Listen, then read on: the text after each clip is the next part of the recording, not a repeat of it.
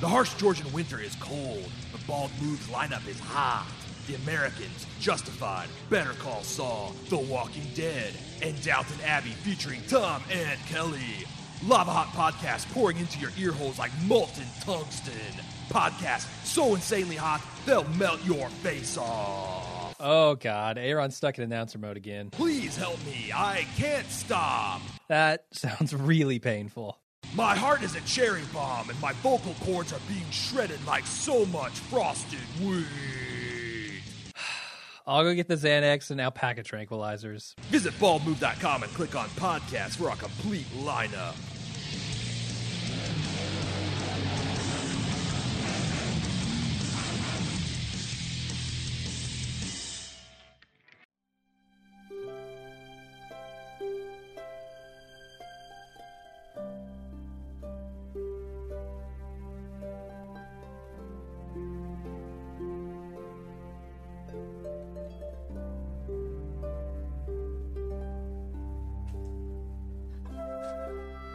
Welcome to Better Call Saul, the officially unofficial podcast for Better Call Saul on AMC. I'm Jim.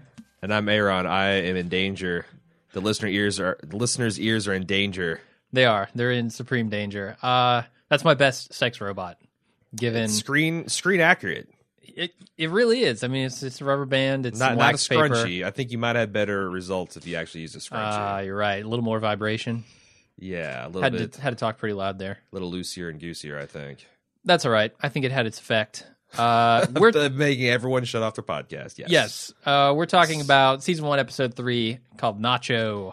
It's not your episode, man. No, this kind of was my episode. Oh, finally. Yeah. God, I'm so tired of It was. my email box being besieged. It would have been tough to make me not like an episode as much as last episode. I know what I kind of got a taste of what it's like to be you most of the time. Like people, Sending in hate emails. Yeah. And like, it's just getting all personal in here and it's not my fault and who the fuck does this guy think he is? It's like Yeah, you get your share of hate emails. I know I that. do. I'm I've seen usually them. the one that gets it. In public places too sometimes, like iTunes. There have been some bad reviews on iTunes. Yeah. I get roasted. I get yeah. roasted on iTunes. Comes with the territory, I'm a polarizing figure.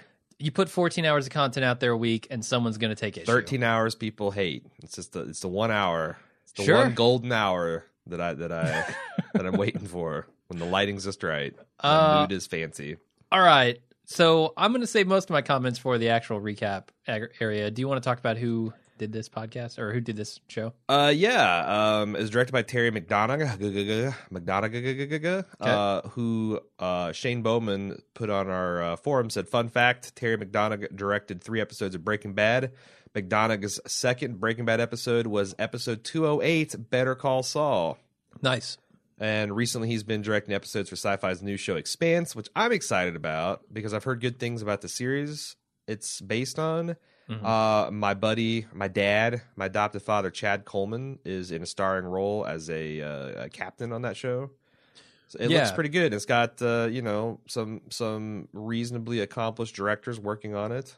I know Sci-Fi has been more Sharknado than Battlestar of late, but that was the thing. Like I heard him talk about this on Talking Dead, and he said Sci-Fi. I was like, well, no, not for me. Yeah, because you hear Not Chad Coleman going from Walking Dead to Sci-Fi, and you're like, oh. The Wire to the Walking Dead. Z Nation, is that what we're going to, Chad? Yeah, I hope he's not on the slow decline or the quick decline here. I don't think so. I mean, he was really high on it. He did a Reddit AMA as well, and he was saying a lot of really positive things, and people were chiming in with what they know of that character from their book lore, because it's recent popular science fiction series. So I'm excited. I'm definitely going to give it a shot when it comes out. Yeah, I would give it a shot just because, Chad Coleman's talking it up and I like him and I like the people who, some of the people who are making it. I'm just not sold on Sci-Fi It was as his channel. written by Thomas Schnauz, which is, or maybe Schnoz. I think It's gotta Schnauz. be Schnauz. Yeah. Schnoz is like, tastes like schnoz. And even if it is Schnauz, he's not going to tell you to pronounce it that way. Yeah, right? He's going to say Schnauz. It's like, my last name rhymes with jerk off, but I'd never suggest people to say it that way. Or if my first name was Dickface, I would tell people to call me Dickface or something. Richard Fasse, please. Yeah, exactly. Please. He wrote this one episode of Better Call Saul, but he's also one of the executive producers on the show. Mhm. He also wrote 7 episodes of Breaking Bad, and worked on other episodes such as X-Files and The Lone Gunman. He's in the Villa All right. Gang, is He what I'm is. getting at. I think so. Yeah. He's all up in that Villa Gang. Yep. Firmly in the Villa Gang. What else do you have? Anything, or should we get into the recap? My God, what else do you want? Let's talk about this episode. Nothing. Okay. We start off with Chuck visiting Jimmy in prison, and Jimmy's in trouble. Big trouble. And he's in some kind of trouble. We don't know what it is here necessarily. We have some good guesses based on the Slippin' Jimmy theories and the Slippin' Jimmy stories from previous episodes. I don't know, man. It involves property damages, assault, and possible sex offender status. Yeah, something called the Chicago Sunroof. What do you think the Chicago Sunroof is? I don't know. My first thing is I checked on Urban Dictionary and I Okay. saw that it was essentially it's kind of a modified teabag. It's putting your testicles on someone's forehead. And I'm like, okay, well, there's your assault, there's your sexual offender, sure. But then I noticed that it was created February 16th. By somebody going by the name of Beaner or something or other. So I'm like, okay, here's a Breaking Bad, Better Call Saul fan who's just cashing in. Yeah. I saw some disturbing, I guess this a sunroof is slang for roofing someone's drink, Oh, no. which I am not down with at all. If No. that's something Jimmy did, that is not cool. That is like reprehensible. What if he roofied his own drink? Roofies his drink, stumbles out into the Chicago streets, Right. and ends up hit by a car. I'm just saying it's going to be hard to root for some sort of rapist if that's what the connotation. I don't think so. I don't think Vince would get down on that either. Sure. I think what they did is they tried to come up with something that was flavorful for the local area because we know that he's in a Cicero, suburb area, Mhm. and they threw in something that just probably sounded funny. Sure. I think, to me, it sounds like maybe it's a modified way to moon someone. All right. Or sunroof sticking your ass out through the sunroof, or maybe it's like taking a dump in someone's car through a sunroof, Mhm. Chicago style sunroof. I could see that. Yeah. It's a deep dish dump that you're putting through a Yeah. car roof. But no, I would love to hear other people's speculations. Not many people took the bait. Maybe the deep dish thing gives me an idea. Maybe it's throwing a pizza through someone's sunroof. Oh, That would be a good Breaking Bad reference. Oh, and yeah. you get the Chicago deep dish. Could be that reference. Season 2, we're going to see him nail a perfect Chicago sunroof. Yep, I think so. Can I just say that Slippin' Jimmy has the worst hair of all of his identities? Like, He's got the most hair. he's got. So there's that. You're right. He does. But I mean, even like post Saul Goodman, Sure. I forget the alias he was going by there. That's still not as bad as Slippin' Jimmy. Yeah. Slippin' Jimmy has full on mullet going. Right. Yeah. It's bad news. No, it's too bad. I mean, like, young guy here, full head of hair, and he's just squandering it on a mini mullet. Yeah, when do you think that scene takes place? I think I was watching an interview with Vince Gilligan, and he said it was 92. Okay, 1992? so then that would be because I was going to say a decade, and that's almost exactly 10 years because he held up that check that said 2002. So yeah, I buy that. Sure. Okay. So you think Jimmy is in his late 20s there? I mean, how old do we think Saul is in real life? It's a good question. So Breaking Bad is like 2009-ish, and I would guess he might be around 40 there. I mean, Bob's 52 right now. And Okay. I was going to say that that Saul's in his mid 40s in Breaking Bad. Okay. So then he'd be in his late 30s. 17 in Better years Call earlier. Saul, and 10 years, Yeah. he'd be in his late 20s. So that seems consistent. Yeah, I think so.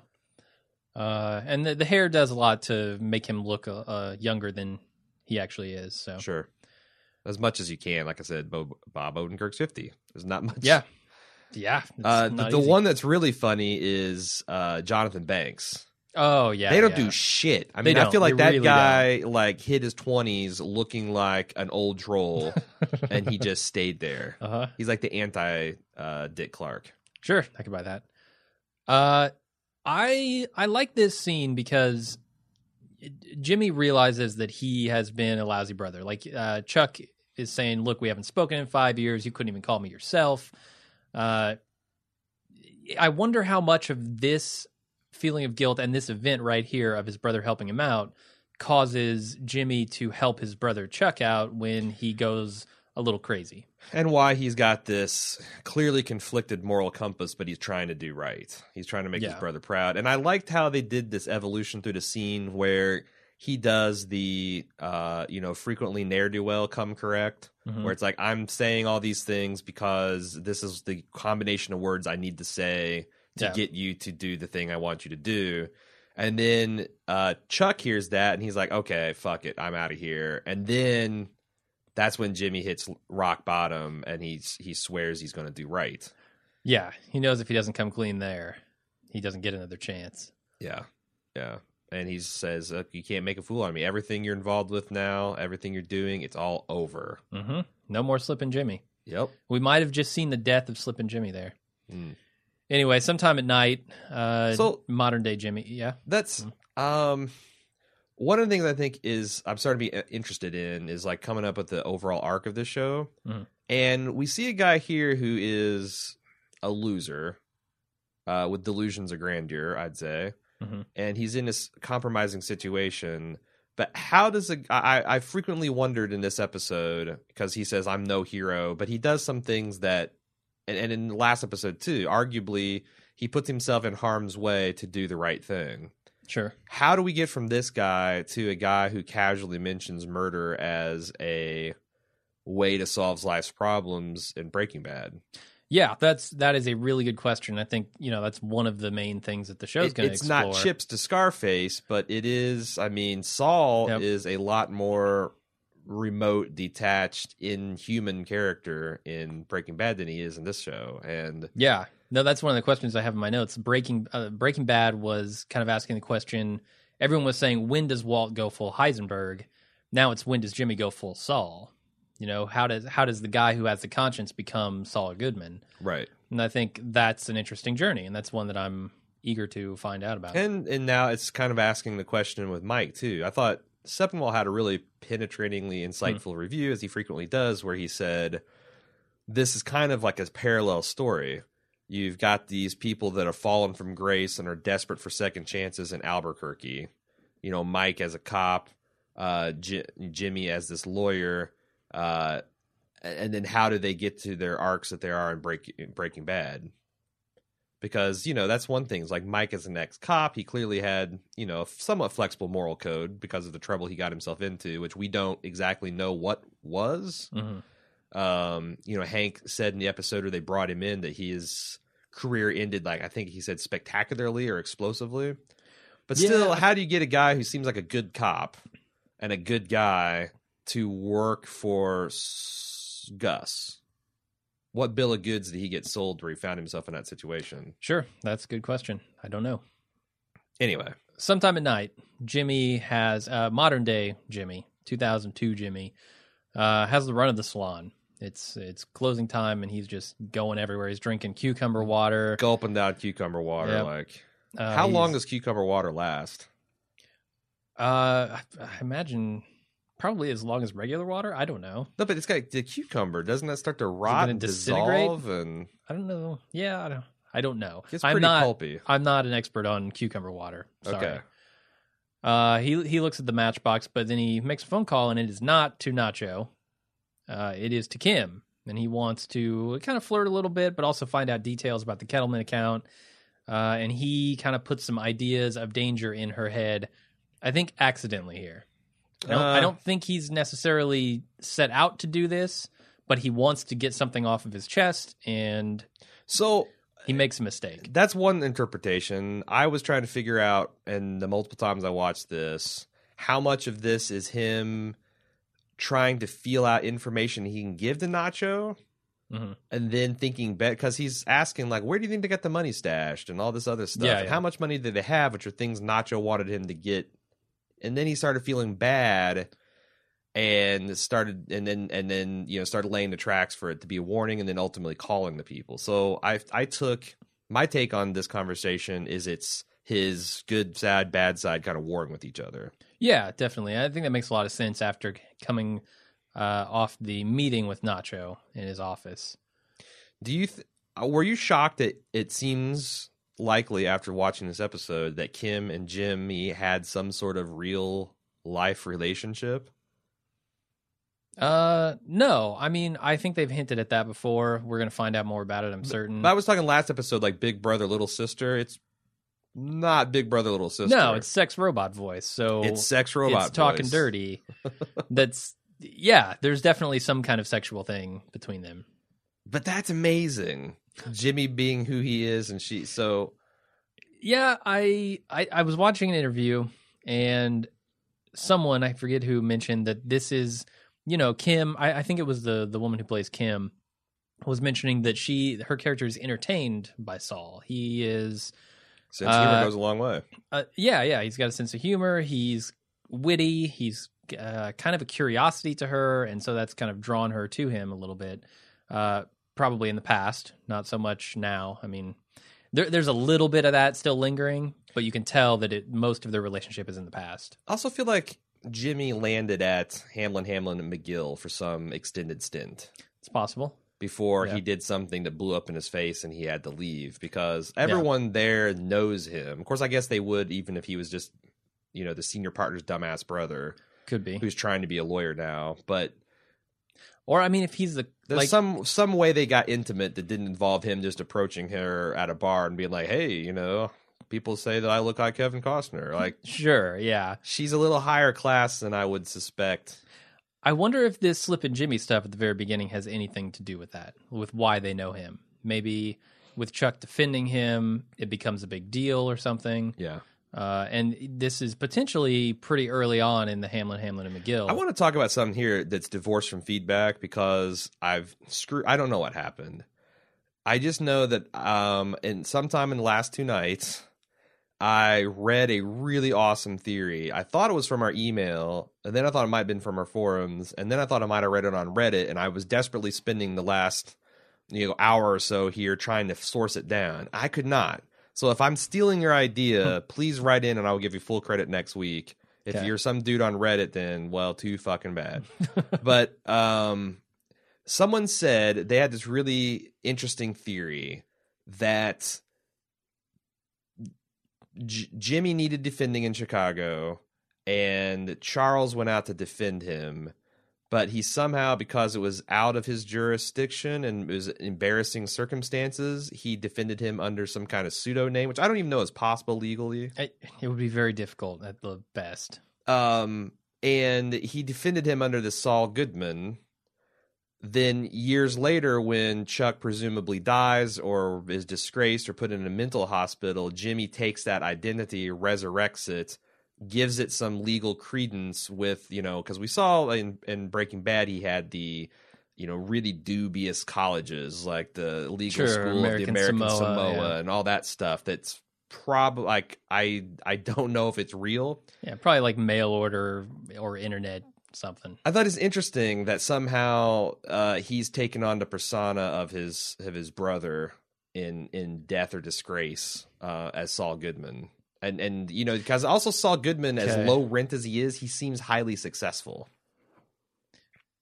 His office is always full of clients. He's on all the billboards, all the television. Definitely Saul Goodman is successful. I don't see any evidence supporting this theory. I think it's just speculation. Yeah. It's just like connecting dots that may or may not be connected, and there's no supporting evidence for it.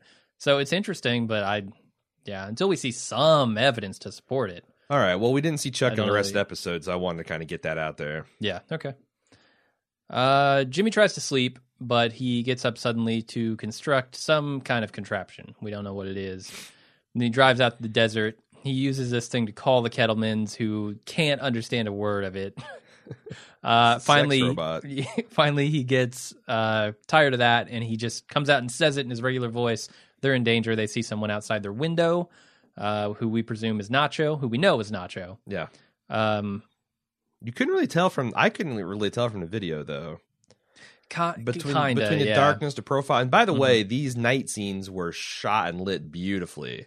Like, I guarantee they used more light than what was ambient, but they did it in such a way that was super convincing that a single nightlight was lighting the scene, or a neon sign in an aquarium, or just everything looked just amazing.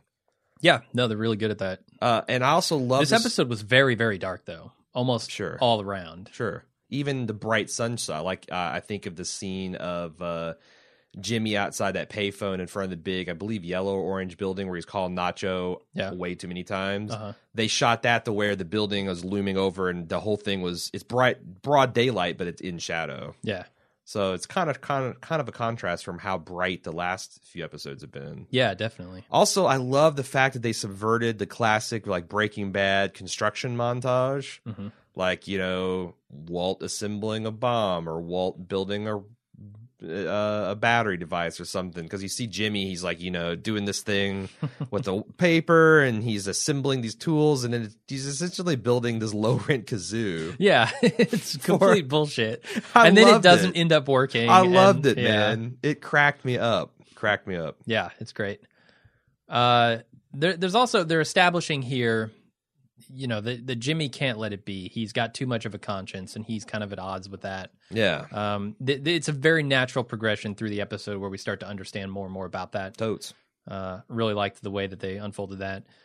Then we go to Jimmy negotiating with Petty with a Pryor, as I'm going to call him. Yep. I know he's not one. But Tom Petty. Yes, Tom Petty with a Richard Pryor. With the ass breakers, apparently. Can't keep his client straight either. He's got a bunch of clients, I guess, and he thinks one is a murderer, whereas Jimmy's just trying to get the guy off for something else. He assaulted a guy with a bottle of Kahlua. Who hasn't been there? Sure. Who has? Sure. That throw the first stone if you haven't ever assaulted someone with a Kahlua bottle. Didn't look up the name Desmond Rojas, but I wish I had, because maybe there's some interesting stuff there with a bottle of Kahlua. So he gets the deal that he's looking for after he kind of asserts himself a little bit. Then he gets a call from Kim, who's asking what he meant the previous night about the danger, and that kind of alerts him, and he rushes out. He goes to the parking lot. He tries to get out without paying. Mike is, his typical self, stubborn self, not letting him out, and then Jimmy lets himself out when Mike's not looking. Causes all sorts of problems later in the episode. Mike does not like that. No. Mike sets his lips in that way that and narrows his eyes. This is far from over, Jimmy. Oh, yeah. Far from over. Then Jimmy gets to the Kettleman house, and there are cops everywhere. Jimmy tells him, the lawyers tell Jimmy that the Kettlemans have disappeared. Kim asks if he knew something about this, and Jimmy says, no, I don't know anything about it. He tries at some point to get Kim to help him out. I think it might be a few scenes from now. No, he's trying to get. I think. Oh no, yeah, you're right. It's when he finds out that the Kettlemans abducted themselves. Yeah. So I'll save my comments till then. Windy day on set. Super windy. Like, I couldn't believe the movement they're getting out of those trees, and the toupee clinging tightly to Bob's head. It was pretty impressive. Yeah. Jimmy drives to a payphone after seeing this, and he calls Nacho several times to try to negotiate with him and get the kids back, I think. This is kind of a little glimpse into his morality, because she's saying in a very guilt-inducing voice, if you knew something, you'd tell us, right, Jimmy? And he's like, well, we know at this point, he suspects that Nacho has these people. Yeah. But instead of cooperating, he's trying to still work the I'll be the best lawyer you can get angle. It's kind of that. Like, I don't know if he doesn't really want to help Nacho here. What he wants to do is get the kids back, because they're innocents in this, Oh, he also wants to represent Nacho. I think you're crazy if you don't think he's wanting. I think what he's doing here is trying to solve this problem of the kids being gone. I don't know that he wants to represent Nacho. What I think is going through his head is, I just talked Tuco down from killing these guys. I'm going to do the exact same thing with Nacho here and get these kids back. Okay. I think Jimmy wants nothing to do with this guy, man. Really? Because I think Jimmy he's in over his head to the point where he has to call the guy. He has to get these kids back. But when the guy finally calls him in, he's like, hey, I'll be your lawyer. And he's not offering him a great deal. But part of that could be the reality that there's not a good deal to be had. That's Like, the thing. your What choice best- does he have? Your best deal is I think there's a big difference between saying Jimmy wants to be this guy's lawyer, which he clearly didn't. He clearly just wanted out of that desert last episode, versus Jimmy is stuck in a position where he has to be this guy's lawyer. I think it's a little okay. I mean, yeah, I'm not suggesting that he's purely mercantile wanting to get this guy's business. He clearly feels guilty about the family as well. But if he just wanted the family back, he could just give up Nacho. Tell him everything he knows about him, the phone number, But then Nacho's going to kill him. Like he's in a rock and a hard place here, right? He rats on the guy. The guy. I don't think that he knew gonna do something bad to yeah, him. you're right, because he was afraid of Nacho just from the sidewalk. When the guys approached him, he thought that was Nacho coming to get him, Yeah. and he lost his damn mind leaving all those messages. Sure. Like that was pretty funny. The increasingly desperate, more like he started off very like, I'm the party you spoke to yesterday. I just want to help you de-escalate your situation. Call me soon. Calls him back. Just clarify, I don't know anything. There's no rats on this ship. Like he devolves into like 1930s gangster speak by the end of it. And Yeah. I thought it was really funny, and also shot really well too. The across the street, he's very small. His little pathetic car hanging in the shadow of that building.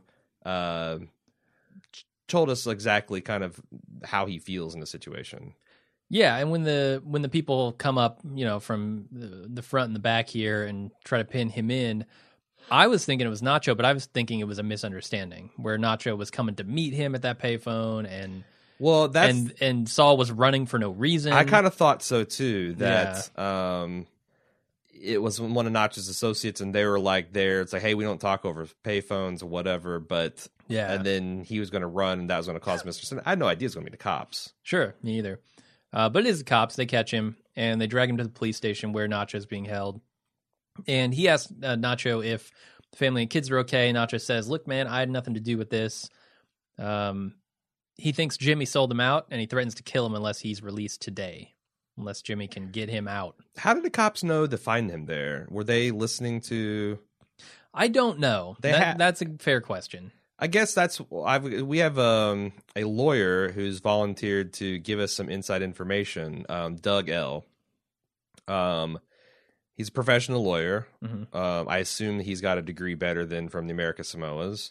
And one thing I'd like to ask him is like, is this common procedure? Like if a client engaged you as a lawyer and you didn't answer your phone, would some sort of bailiff or marshal or police officer come to try to track you down and find you for legal representation?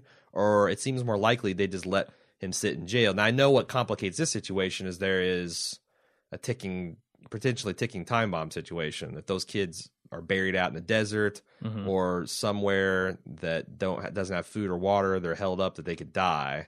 So there's a little bit more urgency. But I wonder just the mechanics of how they put two and two together. Were they listening to Nacho's phone? Were they able to get into his voicemail without a warrant? Did that happen a little too fast? Yeah, I mean, maybe they didn't even get into his voicemail. It felt like it might have been rushed a little bit, which, whatever.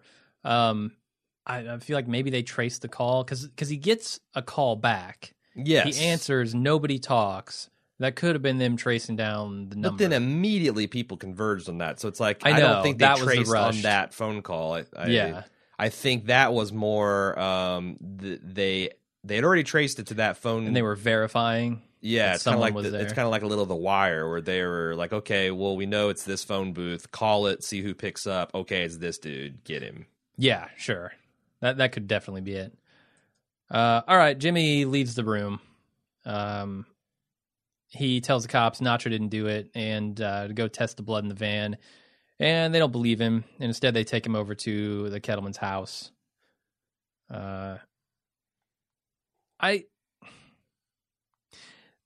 Jimmy is very different from Saul Goodman in a lot of ways. Yes.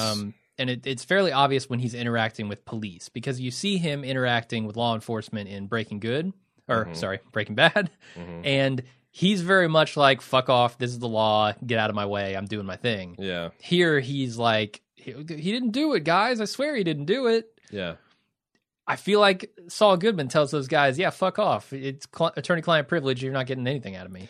Well, the interview on with Andy Greenwald on Grantland that he did, which I'm going to talk about more in a feedback, I thought Bob Odenkirk had something interesting to say. That he said, this guy's really Jimmy McGill. Saul Goodman is a character that he plays, kind of like the Stephen Colbert character, the extreme delusional right-wing guy on the Colbert Report is a character that is not Stephen Colbert. Sure. It's a character he plays, but it allows him to probably do and say things he would never say in real life. Like Saul Goodman feels like it might be his kind of Dumbo's feather. It's like a security blanket for him.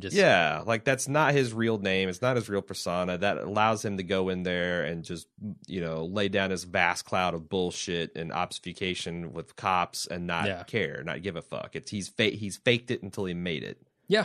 Yeah, you're probably right. The other thing about this that I really liked is him shouting through the door. Like he presses his face up against the door and he's like, he didn't do it. Like I'm defending this guy. It's so ridiculous. Saul Goodman would run in, and that would not be his show. That would be actually what he's saying, right? Yeah, yeah. And I'll have your badges, and you guys are going to get busted down to meter maid duty and all this other stuff. Yeah, it's just really good. Him trying to let Nacho know, I'm going to get you out of this. I'm doing the best I can. Which it recurs to me if I'm looking ahead. I don't know what Nacho. Maybe we should wait till the end. I'm going to make a note to talk about this in the end because I don't know what Nacho makes of this situation. This could be good. Like he could become the Levy lawyer from The Wire. Like he's the gangland lawyer. Okay. He talked Tuco out of killing these guys, and now he's miraculously got Nacho out of jail in a single day, scot-free. Mm-hmm. That is not without currency, it seems like, in this environment. Yeah, no, I think you're right. And it's an engine, it's a story engine. We've been talking a lot about this in the podcast. That's a story engine that could facilitate him getting other cases and other, hooks into the Breaking Bad world. So I'm excited for that. I'm sure Nacho is a guy who doesn't get arrested infrequently. Yeah. Given his trade. And it seems like that the way this thing unfolded, Jimmy could come up and say, look, this was a coincidence. Yeah. They got spooked. They saw you. Look, you got made. They ran off. You got fingered because of the van situation. And I got you off because I'm such a badass lawyer. Yeah, that's how he's going to have to spin it. Otherwise, he's in trouble. The other way it could go, and then we're just talking about it, I guess. The other way it could go is Nacho just has this hanging over his head the whole time. Like, you fucked up.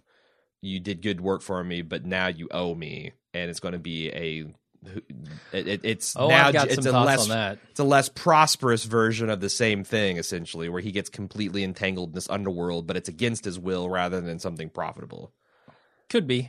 I kind of want to talk about the cliffhanger at the end a little bit. Sure. But we'll get there. Okay. So Jimmy's in the Kettleman house, and he deduces that the family kidnapped themselves. And when he tells the cops that, they don't believe him since there are no vehicles missing. This whole time when they're talking, here's Warren's room. He's 12 years old. Here's JoJo's room. She's 7 years old. They're trying to make him crack here. And I was like, it's what they're doing. And then he says it. Sure. Okay, guys, you got me. You cracked me. Yeah. Jimmy takes Kim outside, tells her that he knew nothing about Nacho, and he wants her to help him, but she refuses. So he wants her to go to Hamlin and try to get him to do something here. I don't know what he wants exactly from Hamlin. He wants Hamlin to like if Hamlin told the cops, look, I really think my client's tried to bolt. Just because he has more. The cops would take clout. It serious, and they'd be like, "Oh, okay. Well, we need to put out a manhunt." And I suspect that Jimmy's right because Jimmy is who Jimmy is. They wouldn't believe him, and not even Kim. It would have to come from the very top. And she's saying, "If it were me, I wouldn't do it." And I guarantee Hamlin's not going to do it because it's incriminating your client, and it's kind of a crazy theory, and all this. You're asking a lot for a named partner to put his reputation at stake for a lunatic like yourself. Definitely. I don't think Hamlin would have any interest in that. there's a weird implication here when Kim says, like, even if Yes. even if it were up to me, I couldn't. I couldn't.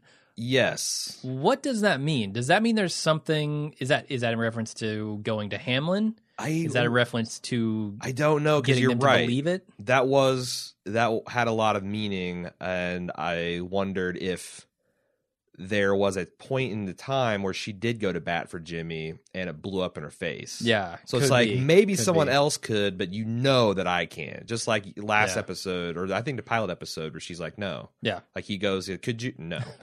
There's something that where somehow she paid a personal or professional price for helping him out in the past. Yeah, I feel like her job might be a risk if she goes to Hamlin and says, Even hey, made Jimmy. the suggestion, yeah. Yeah. Mike won't let Jimmy park in the lot after the stunt he pulled. I don't blame him, honestly. Jimmy tries to park in the entrance to the lot, and Mike takes him down after Jimmy pokes him in the chest. Says, what are you going to do? You got a poop-filled diaper in there you're going to fling at me? Yeah, he just does not realize it. I guess he wouldn't. It's just some old guy in a toll booth for all he knows. Yeah, Mike takes him down with a small joint lock. It's great. It's great. And when he's just like, pump out the ticket, open the stupid gate, I'm like, that's not how you talk to Mike, man. You're in trouble here. Right. But it's funny. I mean, meeting Mike as the parking booth, the pompous toll booth guy. The world's most badass toll booth. Is very different than meeting Attendant. him, meeting him, in his full cleaner mode. Oh, yeah. As one of the cartel's guys enforcers, like that's we first meet him as Jimmy's kind of cleanup dude. That's true. We're about to actually in our Breaking Bad rewatch, but yep. He just screams competency and one not to be fucked with. Where he's just some minor level bureaucrat. So I can see why Jimmy would make the mistake. Oh, sure, I don't blame him. It's just an unfortunate event for him. So we go inside the station, and the cops are talking to Mike. They get him. They kind of get him agree to help, but kind of not. You had a little problem with this, I felt like, when we were watching it together. I did. Once you kind of ran it down for me, because I like paused it immediately, and I thought, this doesn't make a lot of sense here. I think when you first saw it, you're like, what the hell? Why would these cops know to go to Mike, the ticket booth guy? Yeah. What is special about him? And I'm like, I don't think he's special. It's just like this is a stick that they have against Jimmy. This guy will agree to drop charges on assault, which is bad for you as a lawyer. Yeah. If you play ball with us. Mm-hmm. And Mike seemed, although I thought they did a good job of showing that Mike was kind of put out by these guys' attitudes, like clapping him on the shoulder and working the whole good citizen and used to be. Yeah, and I feel like he doesn't like the use of leverage there against a guy who has no business with him, I also think there's a little bit of it seemed like they knew that he used to be on the force, right? It seemed like it. And I don't know if that's something he volunteered, like, hey, I'd help the cops any way I can. I used to be a cop. And then these guys just kind of fucked it up for him. Mm-hmm. It reminded me a little bit of the early goings of True Detective, where like Marty and Rust were sizing the modern day Marty and Rust were sizing up the detectives. Oh yeah, who were interviewing him. Brother Mazzone and whoever the other guy was. They're interviewing him, and they kind of both at different times found them a little wanting. Uh-huh. So there's a little bit of that too. Like Mike's like, these aren't my kind of cops. These guys are fucking idiots. And I buy that. With his background and some of the ideas and theories we have on why Mike might have been ousted from the force. Sure. That makes a lot of sense. Yep. What else? I like the line about the edible arrangements. Sorry, heavy on the pineapple. Uh-huh. It's good stuff. Do you think we'll see? Do you think we'll cut to his shitty nail salon office and there'll be an edible arrangement in the background in a future episode? I feel like that would be awesome. You know what else would be awesome is if the woman who owns the salon locked up her paper towels or something after this event, kept all of that under lock. No and more key. paper towels for you. There's a reason she denied him the cucumber water. He abuses it. You give him cucumber water, he takes the paper towels. Yep. He runs amok with this shit. So Jimmy follows Mike into the stairwell, and he finds out, he kind of has an ally in Mike about the Kettlemans at least. Something, yeah. Yeah, and Mike tells him nobody wants to leave home. And that probably they were close by. What do you make of that? Nobody wants to leave home. It's said in a very very pointed way. Well, I mean, it's clearly supposed to have Jimmy going back to rethink this whole case. Yeah, certainly. I don't know. It seems like the kind of true crime. I mean, I will buy anything because I've read so much weird crime stuff where people do weird things and it kind of works until it doesn't. Mm-hmm. So I was more interested in the fact that this kind of gives us a little hint to timelines for Mike. Okay. He's talking about Super Bowl where the Steelers beat the Cowboys, or where the Steelers and the Cowboys played each other. They've played each other 3 times in 79 or 76, 79, and 96. I feel like 96 is a little too close to this timeline, although maybe not. Maybe, but if he would be in like his mid 40s and. Because we're saying he's in his mid-60s in Breaking Bad proper. Yeah, somewhere from 60 to 65. So he's in his late 50s to early 60s in this era. Yeah, no, he's in his mid-50s. Late 50s probably. And then or mid-50s. And then we found that he'd be in his late 20s or very early 30s for the 70s Super Bowls. Yeah. Which I could buy that. Like he's, that's enough time that you're not new on the force anymore, but you're not exactly a grizzled veteran that would make, some big colossal mistake. I don't know. But on the other hand, you can't rule out the 96 one, which would be surprising. That would mean that whatever he did that made him flee Philly happened in the very recent past, like within the last 5 years or so. Yeah. But that kind of explains it because it's, how long is Mike going to cool his heels in a ticket booth? That's a fair point. Maybe he just gets tired of this life. So I don't know. Maybe the Villigan picked out this Super Bowl combination precisely because it could be lots of possibilities that he's not even, he's not locking himself down. And it's also not a guarantee that these things were tied to what he did either. So yeah. I'm essentially pissing up a chronological rope here, and we should probably move on. I feel like one thing I'm almost certain of is that Saul is going to be the link between Mike and Gus. Between Mike's toll booth days and Mike's life of crime. Saul is? Jimmy is. Huh. That's interesting. Yeah, I think, Jimmy's already mixed up in the drug operation at this point, in kind of an inextricable way. So if Mike were to kind of get on board with him, which it looks like he did a little bit in this episode, I could see things leading down that path where Jimmy introduces him to something better than the toll booth, which is this life of crime. Sure. Okay. Might be interesting. Jimmy goes to the Kettleman house. He takes a look around after this discussion with Mike. He walks out the back into the desert, and he walks for hours.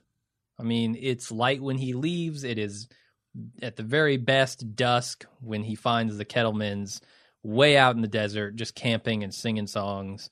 He calls Kim to let her know that he found him. Then he busts in the tent, screaming, "Here's Johnny!" Yeah, why did he do this? Well, why does he do it that way? Somebody in feedback pointed out that he's got this kind of movie fetish. First he's doing Network, and then I did not know this, but someone else said that his whole Showtime and then the musical cue that happened in the second episode was a reference to All That Jazz. Oh, and then here he's doing The Shining, and he did it in the beginning episode and the end of the episode, so it kind of bookends it. And I don't know whether this is a little, the best kind of Mary Sue from Vince Gilligan. Like, I'm a pop culture junkie. I'm going to make Saul a pop culture junkie. Yeah. Or Jimmy a pop culture junkie. Could be. And I could do with a movie reference an episode. That would be fine with me. Not a problem. Regardless, it's hilarious when that's kind of how I roll. I don't make it out of a fucking week without making some kind of pop culture reference, right? True. You pulled Dumbo out of your ass this week. But boom, yes. Yep. So he tries to get their bags and send them on their way. That bring is them an back to the interesting house. mental image, pulling Dumbo out of one's ass. It's tough. It's tough, but you did it. Mm-hmm. He grabs their bags, and as he's struggling, one of them rips open, spilling cash all over the tent. They have the money. No more mystery. Yeah, there's a lot of subtle stuff here because, this is the Team Kettlemans, and they're like one of those families. Oh, yeah. Like, and the kids are totally not into it. Then and all the, it's like... the life behind a Facebook page. Oh God. Whenever I post Facebook, and it's always like the highlights of life. It's not like today was a boring shit day. Well, some people do that and then I unfollow them.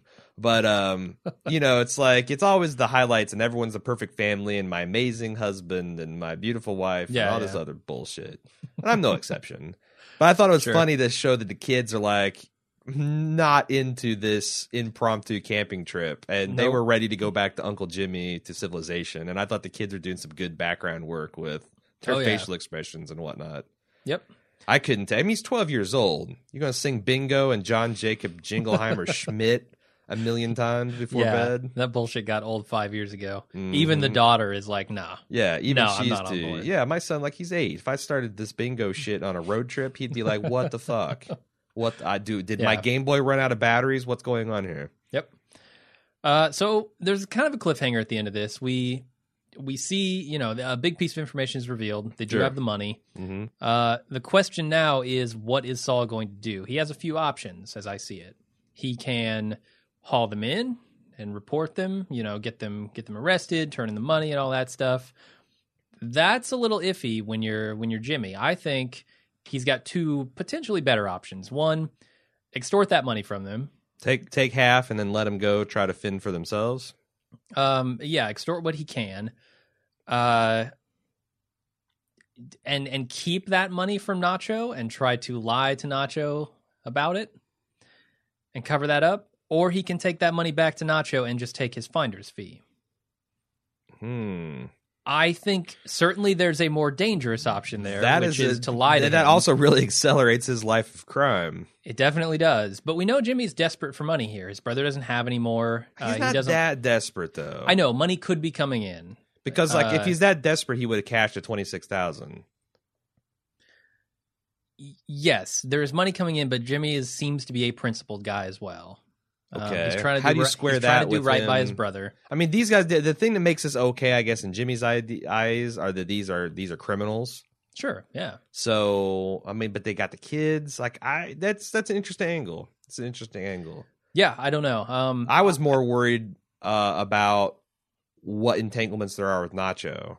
Because this was late in the day. Is he going, and the cops have been investigating Nacho all day long. Nacho's up to no good 24/7, it seems like. Can he get him out of there before they find anything? What if he does all this stuff, but they've already found something else to him it on him, and then he has to do some more? I mean, this it could take a couple more episodes to unravel all of this. I think it will. And I think this, him kind of cracking the case here is only digging himself deeper. Mm-hmm. I don't think this gets him out of anything. Yeah. That's why I kind of brought up the idea that he might take the money and get his finder's fee. I also like the fact that this kind of hints towards a future of this show, that he's kind of like low rent Columbo.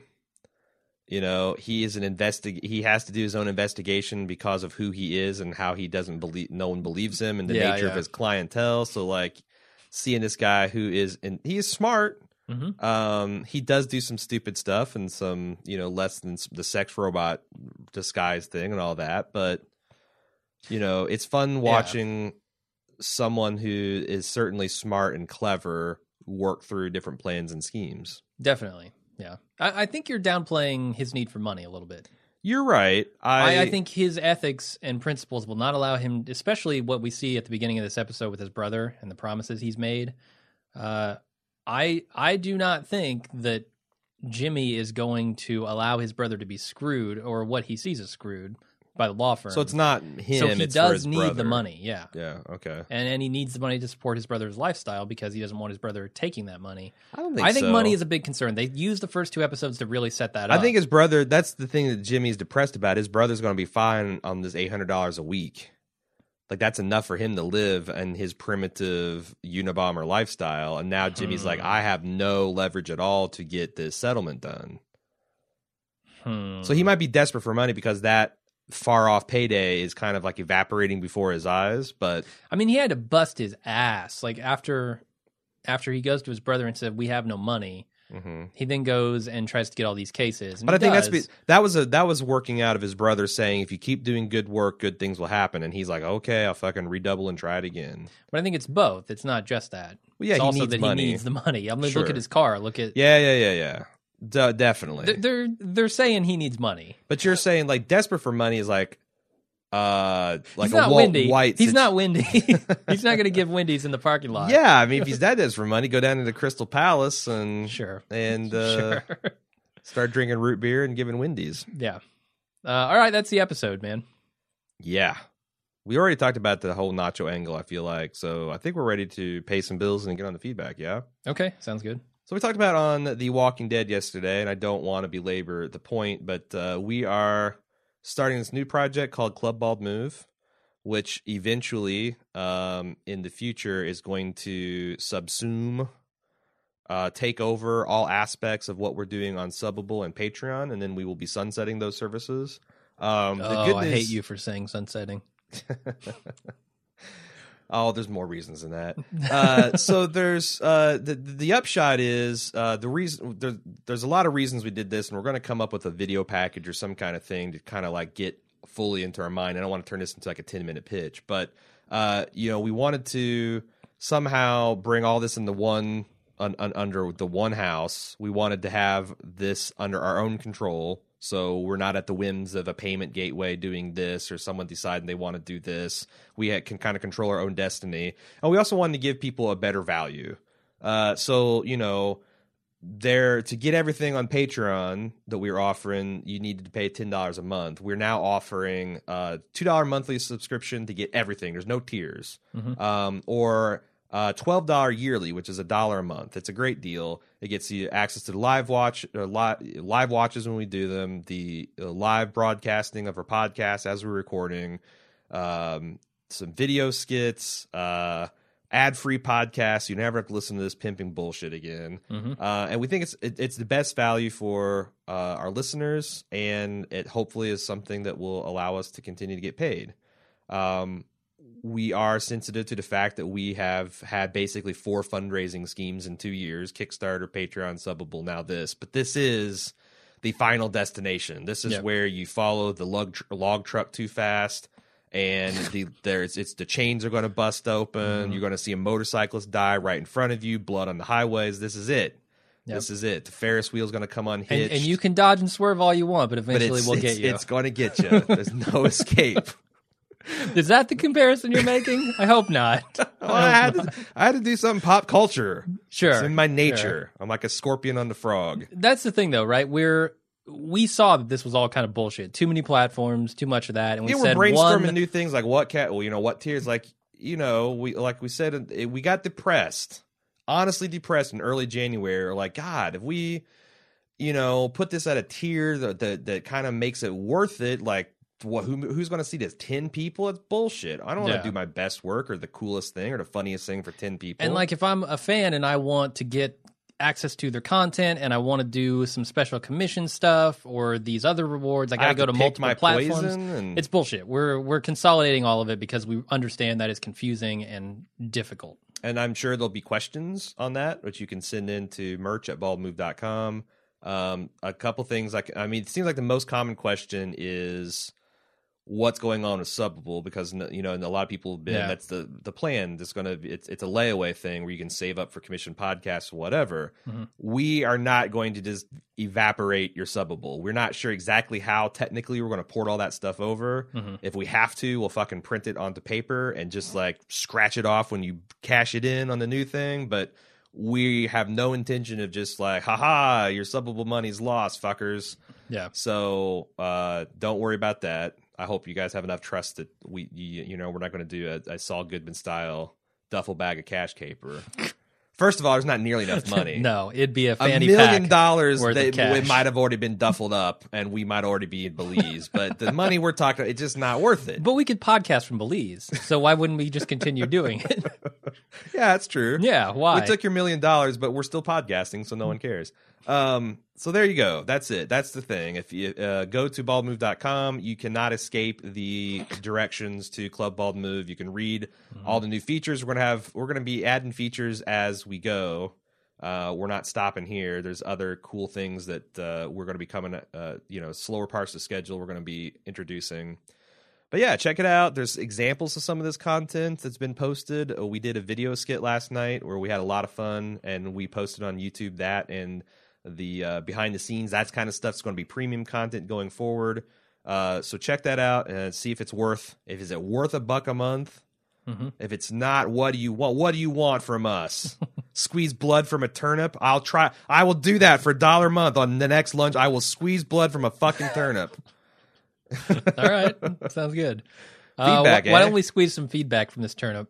Let's do it. Dion A is heading us up, and she says, "You guys are killing me, making me feel 102 years old. I do love your podcast, but regarding you referencing Laverne and Shirley reruns as a go-to source for Michael McKean, really? Does Spinal Tap mean nothing to you? Oh, yeah, come on. Did you? I've not seen Spinal Tap. I haven't seen it all, but it was on Comedy Central like 100 times when I was growing up. Michael McKean apparently is in that. Yeah, he is. So, he plays there you a go. dude with long, stringy hair. I know that much. She then sent back an email. I think he's their manager, or their promoter. Mm.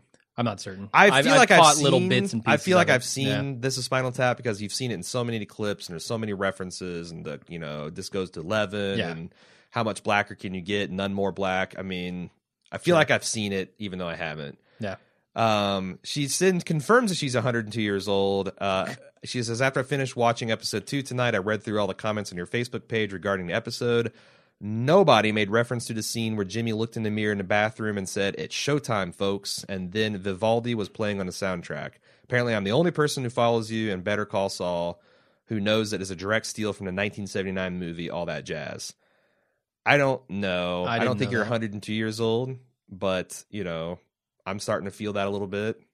Watching Saturday Night Live, who the fuck is this musical guest? How do I not know this? I listen to radio. I'm hip. I mean, it comes for us all. Just like the log truck. Sure. Yeah, it's inevitable. It comes for us all. So sorry to make you feel that way, Dion. Please continue listening. Ben from Newcastle, England. Again, I don't know where he's finding his Newcastles in England, but he says, after Uno and Miho, it's finally happened. The constantly great person who you can get behind, who you love, who's the eternal voice of reason for us, the audience. The one person you can always rely on to be the fan favorite, the advocate. Mike. Has changed, not for the better. That's right. Jim Jones has broken bad. I've broken bad. He's taken a turn as the bad guy on the podcast. Heisen Jim is here. Can Aaron pull him around and save his soul, or he'll resort to cooking up Crystal Blue podcast forever? Only time will tell. I like that. I'm the Hank, and you're Heisen Jim, and you're the Heisen Jim or the Jimsenberg. All right, I can buy that. I'm okay with that. Are you going to sip your red wine and mock me, or are you going to get onto the love wagon here? No, well, a good idea to get on the love wagon. Not with you, no. This episode was much better because they didn't spend the first half of it with their thumbs up their asses. Yeah, unlike last episode where they did. Yeah, no, I posted on the forums, I think, that it was puzzling to me for the first 2 episodes of why the critics were as high as they were. Like, this is definitely a good show. It's entertaining, but they were talking like, oh, yeah, this is a worthy successor for Breaking Bad, and I'm like, the jury's kind of out. I think if I saw these 3 episodes as a 3-episode package, like bang, bang, bang, like all these guys do, and the cliffhanger in episode 3 was the taste that left in my mouth, I might have written a review. Again, the guy saying it's better than Breaking Bad, even at season 1 to season 1 comparison, totally smoking the blue stuff. Yep. But I can see why people were more high on it. Yeah, I feel like the series found its footing in this episode a little bit more. And there's a lot of fans that agree with you. I mean, Shane Bowman was saying, like, he was kind of commiserating on the forums. Like, every time I go to some place where people are discussing the show and I say I don't love it or I'm not just in lust with the show, I feel like people are, giving me the stink eye. Sure. And you've gotten a lot of stink eye of late. Whatever. I'm going to say what I think on it. Yep. I did exactly that, and I'll continue to do that. That's right. So, you should just start screaming, "Am I under arrest? Do I need a lawyer?" Ryan F. said, if you guys have not seen the interview that Bob Odenkirk posted online today, you should check it out. Particularly some good stuff at the end where he talks about the show's vision being to answer the question of what happens to Jimmy that makes him feel that he needs to adopt the persona of Saul in order to move forward in the world. And Bob saying that Saul is not someone who he would want to hang out with, but that he is much more sympathetic to Jimmy. He also hints that there are some episodes later in the first season to act as some early to make some early slowness worth waiting through. He was talking specifically. He mentioned episode 6 and episode 9. Yeah, he as did. being like big tentpole episodes. I don't know if that was just him pulling numbers out of his ass or knowing that there are big things coming up. Yeah, so Andy Greenwald was the interviewee on Grantland, and it seemed like that Bob Odenkirk had a really good time. Like halfway through the interview, he's like, "Wow, this is the best interview I've done on this tour." But you can never tell Bob. Is that something they just say? Is he making a joke? I felt like halfway through he stopped kind of making jokes, and they were talking about the craft, and then he acknowledged, like, "Man, you start talking about this, and you start sounding like this pompous ass because this is such, comedy and television and acting, and this whole process is this ephemeral deal, like it's smoke, and you're trying to grab it and describe why something works and why something doesn't work." And like, yeah, I mean, just the fact that he's saying stuff like that tells me that it's a cut above your average Bob Odenkirk interview. And also Andy Greenwald seemed like when he didn't know what to do with it. It's like, wow, I'm getting a good interview. I'll post that in the show notes, so if you want to check it out. Andy Greenwald, am recording something worthwhile. I'm not the biggest fan of Andy. I know you're not. I know, man. I hope he's definitely got some promise, but I don't know. I mean, he's a young guy, and a lot has happened to him. And sometimes, like his protege or his mentor Bill Simmons would say, it's like, you get a 19-year-old guy to get signed to the NBA. Maybe if he'd gone to 4 years of college and had some hard knocks, he'd had a better career than if you give a 19-year-old $40 million and say, "Have fun." Yeah. And then he washes out of the league 5 years later. It's like, I don't want to see that for the next generation of talent. Sure. All right. Speaking of blowhard, we need to move on. Robert R. said, "I didn't mean to impugn. I didn't mean to imply that Robert was the blowhard." Okay. Just to be clear. Sure. I got it. You can rein me in anytime, No, I'm just going to let you go. This is your podcast, too. Yeah, and I'm just going to give you enough rope to hang yourself with. Okay. All right. Are we sure Saul's brother is simply crazy? I feel like it will be revealed to us that he has some form of terminal cancer, and he's made him swear off of electricity and cell phones and radios in a desperate attempt to try to beat it, or is just blaming it as the cause. This is the mad cow disease storyline from Boston Legal, essentially. I haven't seen it. Oh, you would love Boston Legal. I know, it's got William Shatner. Mm-hmm. So one of the plot lines of William Shatner is a brilliant attorney who has Alzheimer's. Oh, okay. But he's in complete denial. He always says, "I have a touch of mad cow, and I'm going to shake it." Something that you can beat. Yeah, not something Alzheimer's. It just is always going to win, unfortunately. He says Saul seems sadder than just "you're crazy" when he relents to his brother saying, "I'm going to beat this," as if he's only got so long to live. I would assume that the law firm setup would be more favorable for them if it simply passes away, and is why Saul's trying to convince him to cash out for more. But cashing out would probably be viewed as acceptance that he would die from his terminal disease illness and it cannot be beaten. How can you tell your bro, "Dude, you're just going to die, get your money and enjoy yourself"? It's possible. The only thing I don't know about is, like, it seems to me that dying is bad because you have to pay. It's like there's usually like laws and agreements and stuff that you have to buy out the widow or whoever's the next in line kin. Whereas if he's just crazy and is out to lunch, you can say, "Oh, look, he's taking extended leave of absence and not have to do shit." Sure. Yeah, and like the theory you brought up earlier, I think there's not a lot to go on yet. As we find out more about Chuck, I think we'll have better educated guesses here. But so far, it looks to me like he has got mental issues. Yeah, and I don't see any cancer there yet. It would be. I mean, I wouldn't mind that. Again, that's an interesting subplot. Someone that's powerful. That just can't come to grips with their own mortality, so they, have this weird Munchausen syndrome thing going on with themselves. Yeah, but you've also got to be a little kooky to think that shrouding yourself in a space blanket is what's going to help your cancer. Yeah, sure. Like I don't know that those dots necessarily connect all that well. Right on. Okay, so we are going to move on to Pablo. Pablo L. says 10 episodes is what we're getting, 3 episodes in, and I am torn. Not because I'm not enjoying it, because that would be lying. Because Breaking Bad, the thing that it will forever be attached to, had a structure, a story to tell, and at very least an outline. Better Call Saul doesn't feel like it has any of that. In fact, it feels like Vince and Gould could be brainstorming, finding the show before our very eyes, which isn't terrible, but doesn't give any sense of structure. Where will the show go? How can it continue to be interesting? And can it? What do you think about that, Jim Jones? Yeah, I think they've got to get to some more drama. That's the thing that really spoke to me about Breaking Bad, and I love the comedy in it, but ultimately I think this show is going to be a drama, just like Breaking Bad was. They need to get more into that, and I think they're headed in the right direction. It's just so early. Yeah, it's hard to tell. This is where I feel like I have to put a little trust in the Villigan and Gould, because they said as much. Like, it took us a long time to figure out what this show is going to be in its arc. Yeah. And I don't think they would have gone forward with the first season had they not had a pretty good engine ready to go for this. And again, I think we saw it for the first time. Like, okay, this episode is the first one that's left us with some springboards into multiple potential storylines. Yeah, this cracks it wide open at the end. So I'm for a lot of characters.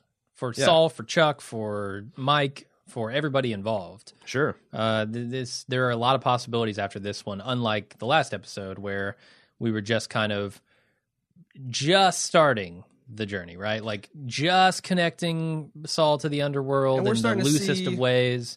And you gotta snowball it. We're starting to see how this jumping around in time is the series is using. This series is going to use for its advantage, because I could easily spend 5 or 10 minutes jumping back to Slip and Jimmy era to see what happened to the case, see how he started his legal career, what's behind all those bogus diplomas, Mike's deal in Philadelphia. There's so much kind of, filler, essentially, that's good filler. It's interesting filler. Yeah.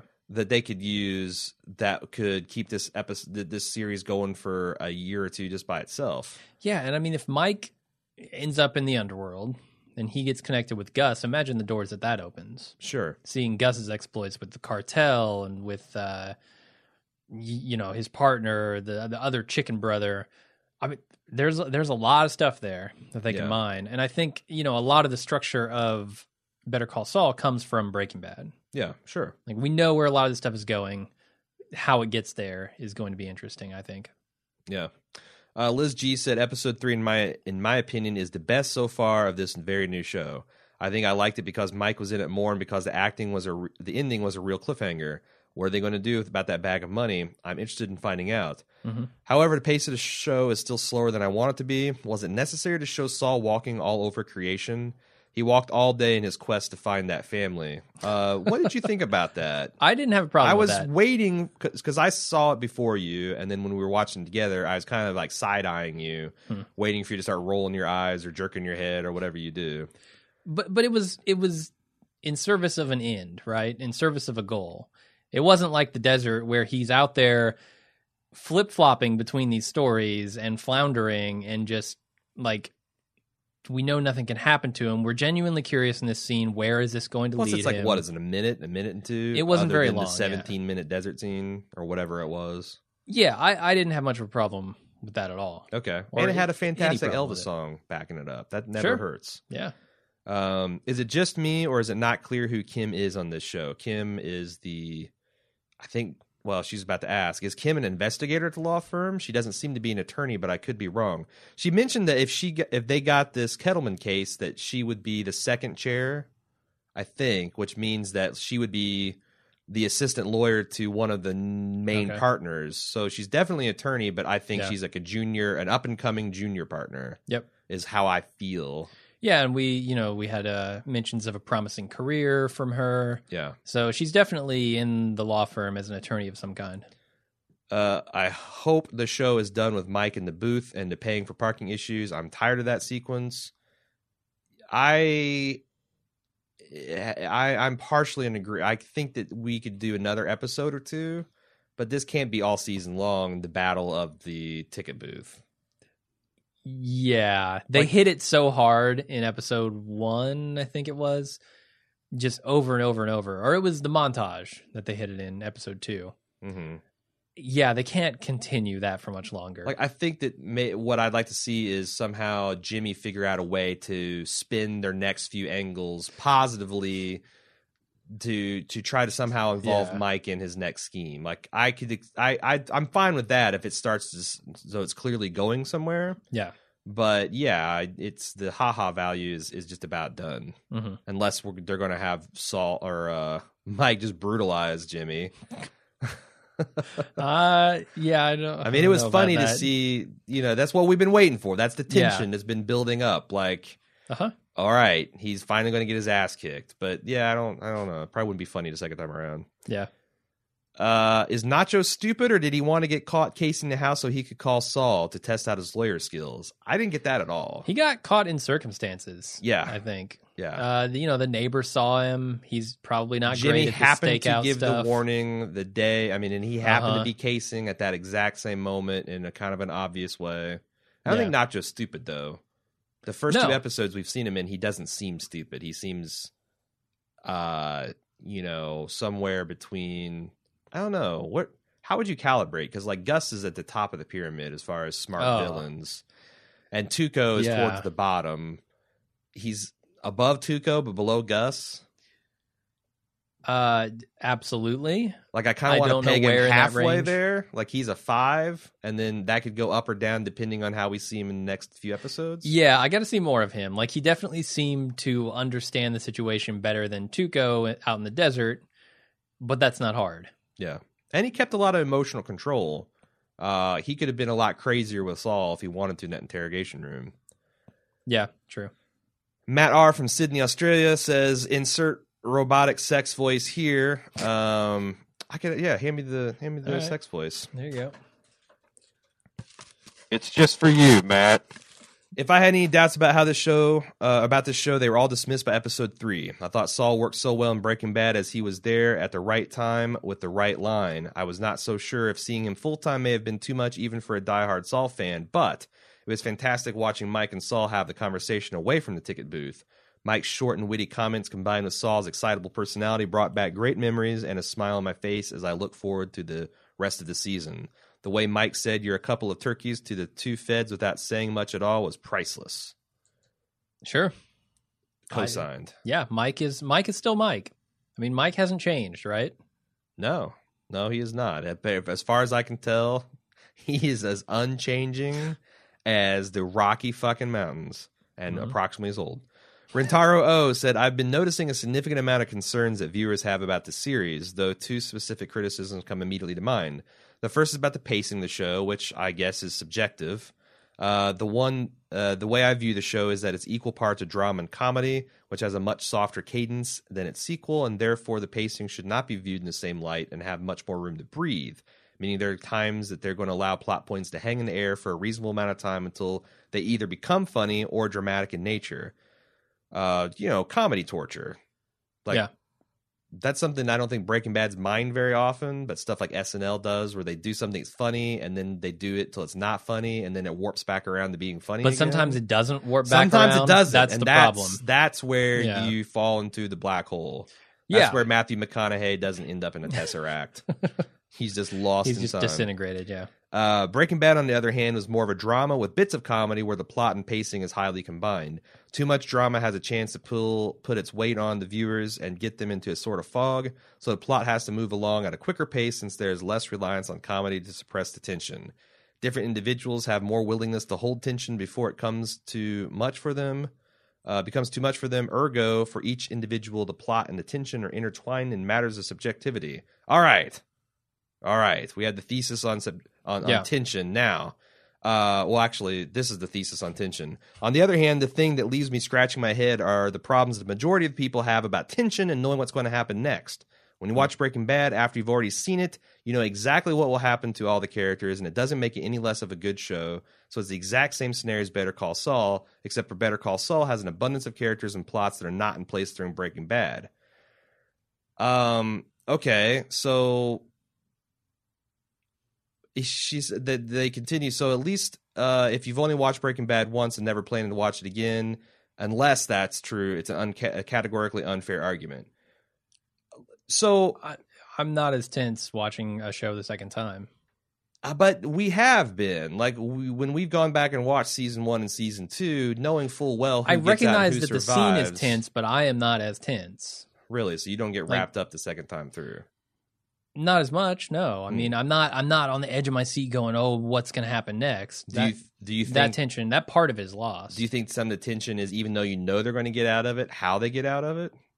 Because let's face it, in this case, yeah, outside of shows like Game of Thrones and some other notable examples, main characters just never die. Yeah. Until it's the end of the season or series or whatever. Walking Dead, same kind of way, although we've yet to lose a main character. So, yeah, kinda. It's like, so you never thought that Walt was going to die in any of these episodes, but it was still tense. What is, and this is a question I'm actually interested in. I don't know how you generate tension with the audience knowing that this is off the table. Bryan Cranston is never going to die on Breaking Bad until the series is over. At least that's what I always thought. Mm-hmm. But I still felt incredible tension watching some of this stuff happen. So, like, why? Yeah, so I guess part of it is that you just don't know for a fact. I mean, it could be one of those shows where they'll kill the main guy. Who knows? I agree that is a weak argument because I myself was the gambler's fallacy that, like, just because it could happen, it's like that's equal. It mentally hacks you. That's an equal, somehow in your mind is an equal possibility. Potentially. I don't know. I was certainly thinking the whole time, Walt's not going to die. And yet somehow they did establish that tension. I think it was a lot of the players around him, which Saul doesn't have at this point. Yes. And that's a big problem. You can't have any collateral damage for Saul because he doesn't, in the first 2 episodes, there's no one for collateral damage to happen to. Or something important that can be taken away, like a relationship that, like, if him and Kim... It's a character who starts at nothing, whereas Walter White started with a family that he dearly loved. And and every step, if he was discovered, that's all gets scuttled. So that's so there's some inherent tension in there other than Walt dying.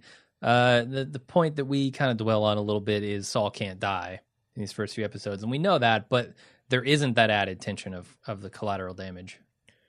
Moving on to Joseph E. said, I'm sure Jim has some pacing problems with this week's episode, but nobody cares, Jim, because I'm loving Better Call Saul. All right, you are free to love it. I loved it this week too. Did the dynamics of the investigation hold together for you two? I thought Villigan, the Ghoul, and the team were geniuses for how they constructed this. Jimmy's consciousness gets him to make the call. The tip from the neighbor makes Nacho look incredibly guilty. Detectives have no other options of what to believe.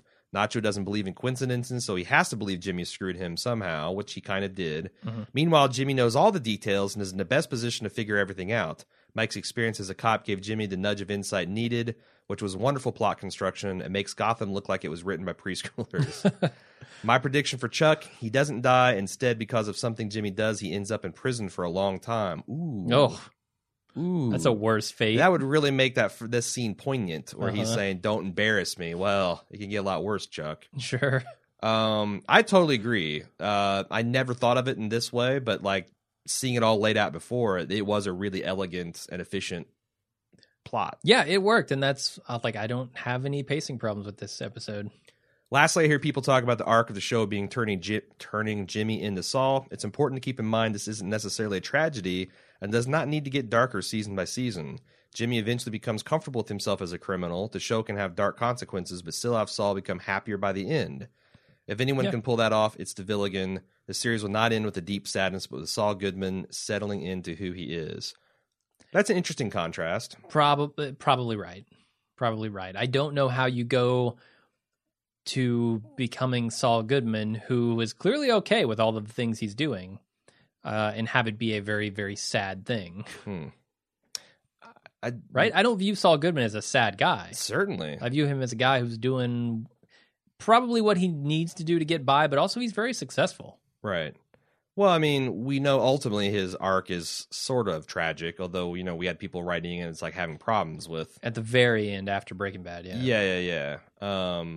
Which, that'd be interesting to see, like, him on a mild triumphant note at the end of this series, which I suspect is right. Could be, yeah. Because he is kind of on a triumphant note in the beginning of Breaking... Although... There's some we entanglements. Don't know. I mean, if we see Saul as a character that he... just like Jimmy seemed very convincing when he met with the Kettlemans for the first time. And they saw through his threadbare veneer. He could have tried that thing with Walt in the classroom, and if Walt was a savvier customer, he'd been like, get the fuck out of here. Sure. So maybe not. We don't know. Neil from World, the UK. I'm currently listening to your Miho podcast and wanted to raise a point about the tension that you described. With any prequel, we know that certain characters are unable to be killed. This is kind of like something we talked about in the previous email. Mm-hmm. He says the tension for him, I'm really interested to see if they introduce tension and harm on the emotional side. We've already met his brother, his lawyer, quote-unquote, friend, who is Kim. I can see a situation with either of these characters or other significant others to Jimmy and Saul being put in precarious situations. Jimmy and Saul's asset is his mouth and his ability to talk his way out of situations. We have seen how he can become the go-to lawyer for high-stakes criminals in Breaking Bad, so why kill him? If you want Jimmy or Saul to do something, he certainly appears to have clear and dear affection for his brother, so that is an angle that Tuco or other members of his crew could exploit. I'm curious and excited to see how this sort of thing progresses. Saul has a lot he could lose emotionally. Did he choose to become Saul to hide, or was it a needs must do to his activity and history as Jimmy? Mm-hmm. Yeah, a lot of that is right on. Kind of with what we were saying, the idea that, it's not Saul who's going to lose his life, it's the things around him, or maybe lose his soul, like the emailer's saying. I think that's definitely interesting. It doesn't have to be Saul's life in danger thing all the time. Okay, just a couple left. Doug L. is the lawyer that said that he would give some legal analysis and insight, and he welcomes any of our or your questions that you might have. He said, here's an interesting legal issue from this week's episode, and it has to do with the flashback to the beginning. All attorneys, in order to get licensed, have to submit a moral character fitness application to the state bar and have it approved. That means whatever Jimmy did in Chicago, he got off without enough of a black mark to prevent him from getting that application approved. Or Chicago sunroof, not a big deal. Or Chicago's politics is just some shady shit, and some things can happen, and some people can go to universities of American Samoa, and everything works out. I find that hard to believe. I'm assuming, and those degrees on his wall said Saul Goodman, right? I think so, yeah. Okay, so there's something fraudulent going on here. Yeah. I'm assuming that he's not practicing law without a license because it's virtually impossible to get away with in the internet age. Under New Mexico's particular rules, the board determines the applicant's moral fitness, and when it comes to prior conduct, they look at the applicant's age at the time of the conduct, the recency, the reliability of information concerning the conduct, the seriousness of it, the factors underlying it, the cumulative effect of it, the evidence of rehabilitation, the applicant's positive social contribution since the conduct. Seems like a fairly just way to do it. Well, also, I'm also seeing a lot of red flags here with Jimmy as I'm ticking these off. Certainly. The applicant's candor and admissions process, and the materiality of any omissions or misrepresentations. All right. I like that process. That's a good process. If Jimmy was convicted of a serious crime, he can prove good character by demonstrating clear and convincing evidence he's rehabilitated. A serious crime is defined as any felony, any lesser crime, which a necessary element of which is determined by the statutory common law. Definition of such crime involves conduct as an attorney, ding, interference with the administration of justice, ding, false swearing, maybe ding, misrepresentation, ding, fraud, ding, willful failure to file tax returns, money laundering, ding, deceit, bribery, extortion, misappropriation, theft, or an attempt to commit or conspiracy to commit a solicitation of another to commit a serious crime. This all begs the question, just what exactly Jimmy was convicted of, and what did he have to do to convince New Mexico is rehabilitated enough to let him practice law? Yep. Or I'll throw in another question, is his brother a good enough attorney that he could just somehow get all this suppressed and thrown out? Yeah, maybe he gets off scot-free because his brother is that great, and that's what they're going to try to show us. From what we know there's a sexual component to it, which almost certainly implicates a felony. Even assuming he pled down to misdemeanor, it would have to be a crime which doesn't fall into any of the other categories unless he's satisfied the uphill battle to prove rehabilitation. Which slipping Jimmy, again, all these things are something I can't imagine the Chicago sunroof doesn't involve components of. Yeah, no, you're right. I think they're going to try to show us how good his brother is by him just completely getting the charges I would love dropped. to see some of this courtroom scene. Yeah. If that's the case. Yeah, it'd be a great contrast between Saul, like Jimmy's courtroom scenes, and his brother's. Yeah. That'd be hilarious. One that's like style over substance versus one that's substance over style. It would be interesting. Yeah. He closes in saying, I hope this gives some context and impact of that scene. And remember, if you have, or any of your listeners have legal questions about the show, I'm happy to do a little delving if it helps enrich the show. Thank you for the generous offer, Doug. I appreciate it. And it's cool. We will keep your matchbook on file. Bobby Z says, how does Jimmy McGill get the name Saul Goodman? I predict, official prediction, after many tense moments and near-death experiences at the hand of Nacho and Tuco's men, Jimmy will eventually figure out a solution that benefits and satisfies Tuco's crew, thereby earning their respect. I realize I'm not really going out much of a limb with that prediction, but at the conclusion of the Nacho storyline, a nervous Jimmy will say to him something to the effect of, so, are we cool now? And to which Nacho will reply, it's all good, man. Boom. Saul Goodman is born. Seems a little on the nose. I wouldn't put it past. Yes. Yeah. Because that's the other thing that I don't think people appreciate about Villigan. As nuanced and complicated as the guy is, there is a core component of cornball to him. Yeah, it's like this juvenile like sort you of listen sense to of the humor. podcast and see his interview, he is a little cornpone. Which I like. I think that's do too. funny. Yeah. I'm a little cornpone. So I would not put it past the easy joke. And I also expect him to make it land. Here's the thing. I feel like whatever he does, whatever turns him into Saul Goodman is going to be to get to hide from these people, to hide from the cartel. Because when we see him, you cannot hide from the fucking cartel by changing your name and then putting up billboards in when we see him in Breaking Bad for the first time and he's out in the desert, he's like, did Lalo send you? Like, sure. All of these things. That very much felt to me like he is hiding from some part of his history that is trying to find him. So I interpret that is that he thinks he's good, but it wouldn't shock him if somebody, through some misunderstanding or past debt that he thought was settled, had come back to haunt him. That's possible too, yeah. But him hiding, I just don't buy it with his face being on a TV and his face being on a billboard. Especially given that and it's the same he's fucking in town. Albuquerque, yeah. This isn't Anchorage, Alaska. Yeah. This isn't, Stephen Kingville, Maine. This is the same town he was cutting capers with Nacho, etc. Yeah, true. Matt M said this is the best episode yet. We had some vintage Breaking Bad Mike. Speaking of hiding. Okay. Backing up the train. Mike seems to think in this episode that it is a good idea to hide very close to home.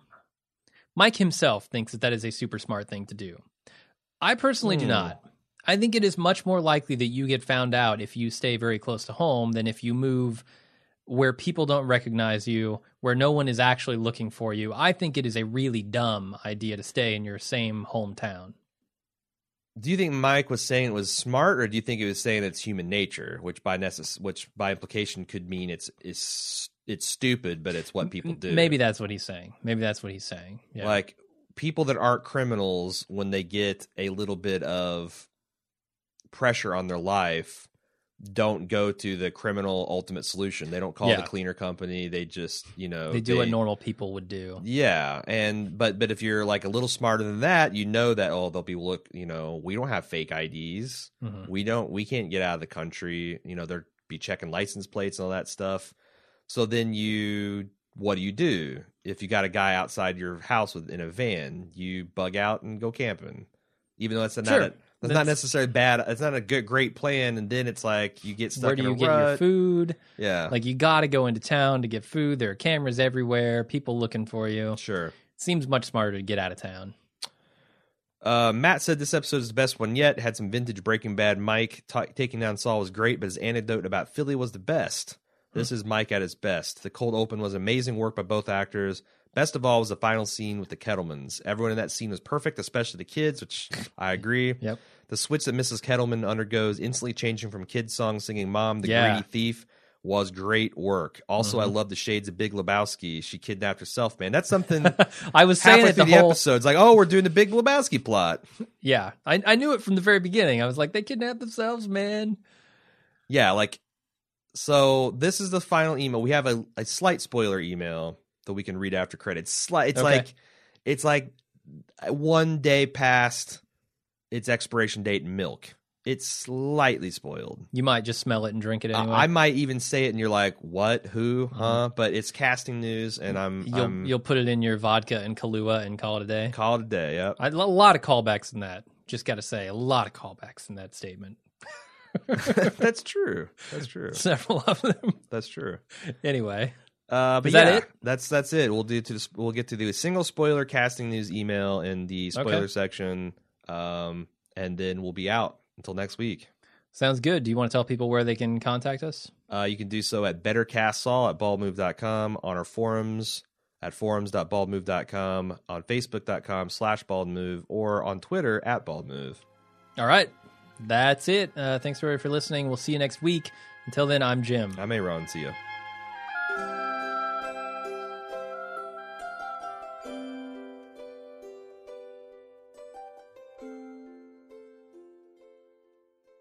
And we're back with the spoiler section. What do we have this week?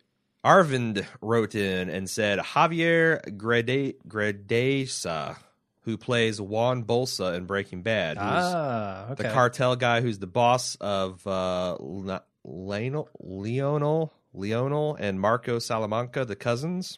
Okay. He's not Eladio.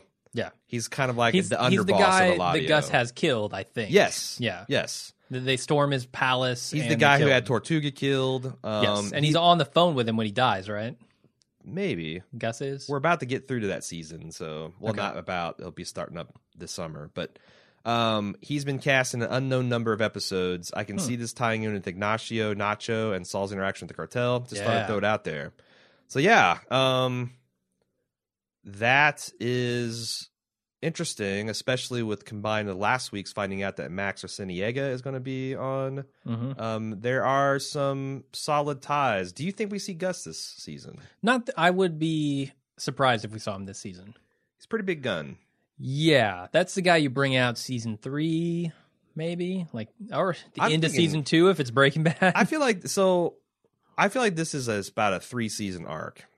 Okay, if the whole show is 3 seasons, I could see near the beginning of season 2. But I don't know, because if Villigan's going to be like, all right, this is in good hands, I'm out after this season, Peter Gould might have more ambitions. It seems hard to believe that this would be... It's kind of like the same thing with The Leftovers. I really like The Leftovers, but it feels like 3 seasons is about all you could take of it. Sure. And that says nothing about the quality of it. It's just that's a lot. It's the tone of it. It will pass into parody if they pack that much melodrama and existential, just the same way of Saul. You pack too much of Saul over too many seasons and it's going to get the same way. Sure. And it can't morph into something else because we know where it ends up. Yeah. It's not like they could spin this into a detective show where him and Mike are, private eye detective buddies.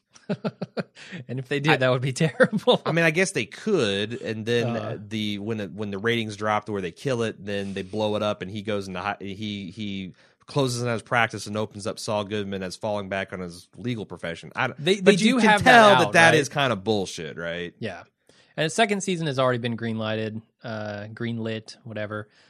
So, I don't want this to overstay its welcome. I had some inside info on that. I would talk to someone involved in the production, and they said that was kind of like a wink marketing deal.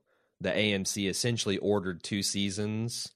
Oh, and they dripped it out. They announced it as if the second season had been renewed on the strength of seeing the so it's like, oh, it's so good. The AMC execs is like, oh, the pilot ordered a season 2, but it was always intended to be a 2-season order. Second episode, cancel season 2. Which that means nothing. I mean, clearly the ratings are good enough that this is going to stick around. I mean, it's hitting solid season 3 Breaking Bad numbers right now, which I think are good enough. Or actually, season 4 Breaking Bad numbers. Season 3 was shockingly bad. Yeah, I mean, what else? What else does AMC have to fall back on? That's the thing. Because Mad Men is going off the air this year. Halt and Catch Fire wasn't a hit. The Killing wasn't a hit. It's coming back. Halt and Catch Fire. I know they're coming back, but they're not the big hits, the big monsters that, Mad Men, which started them out on their run. Yeah. Like Hell on Wheels isn't a huge show. Yeah, I don't The think Walking so. Dead is their monster, but they need some kind of in between shows. This is the end. This is the spoiler section, so we can go a little bit longer. Did you read? I was shocked. After we got done recording a podcast, I was reading last night, and I want to remember to talk about this in the Walking Dead podcast, but it's supposed that AMC has not picked up the pilot for the sequel. the spinoff. It's produced, it's shot, the executives have seen it, and they have not made an offer to pick it up. AMC produces that, though, right? But they ordered a pilot, and on the strength of that, they can continue to make more or not. No, and for AMC not to pick up their own show, well, so that would be insane. So that would shock me. The article I read, which is kind of an inside Hollywood deal, mentioned that there's two possible reasons. One, it could be that it's bad. Sure. And it needs to be sent back and completely retooled. Would not shock me. Second, it's good, but they are trying to use this as a leverage tactic on the talent and producers involved to beat them down on the episode costs. Because they know it's going to air to huge amounts of people, just like The Walking Dead. Right. And they don't want to have to pay their money out to those guys. And we want to cut corners as much as possible. Yeah. Yeah, I don't know. Either way, I feel like I never was that excited about the Walking Dead spinoff because it seems like it's got disaster written all over it. Like it's a show spun off of a not great show. At best, you are threatening to kill the goose that laid the golden egg by just flooding it with content and nobody watches. At worst, you're diluting your I don't know. I mean, it's all killing the golden goose. It could be your best case scenario that it's a better show than the show that you've got now. Yes, but I don't know even what that means. Like, I could easily imagine a better version of The Walking Dead, but then what does that do to the original Walking Dead? Are they going to do probably nothing because people like those characters right now? Yeah. It might be smart for them to spin off a smarter Walking Dead, so they've got the Walking Dead that appeals to the broad common denominator. It's going to be the zombie killing with a little bit enough of drama to make people feel good about watching it, and then we're going to do the Breaking Bad version of the Walking Dead that we don't expect to get more than 3 million, and we need something to replace the Mad Men and Breaking Bad slot. That's the thing; they've got the biggest show in history on their hands. I don't know that they need any of that, but they're greedy. Yeah, but I don't know what a 3 Walter million White didn't need to stack show. up a 6 foot by 6 foot cube of money in a storage shed either. That's the thing. I don't know what a 3 million person show gains them. Well, I mean, again, The Walking Dead is one show, and they split it up into 2 parts of the season, which is all well and good. But Breaking Bad's not walking through that door anymore. They look like they've got a nice Breaking Bad size hit with Better Call Saul, which kudos to them. Mm-hmm. But Halt and Catch Fire ain't it. The Patriot or whatever the hell Turncoat's not it. Yeah. Hell on Wheels ain't it. Low Winter Sun wasn't it. It was so much not it that it got canceled. They might be desperate for something. Mad Men, it's done after this year. It ain't coming back through that door. Yeah, I mean, I guess you could make a case for they just need more content at this point. Yes. And that a 3 million person show is good enough. But hey, welcome to Bald Move TV, the podcast that talks about all the television in the most uninformed way possible.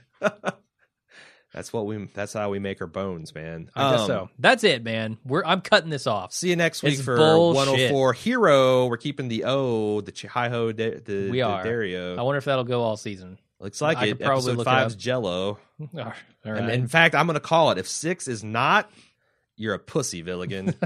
You're a pussy for starting to conceit that you couldn't finish. All right. Good calling him out. That's it, everybody. Thanks for listening. See you next time. Bye-bye.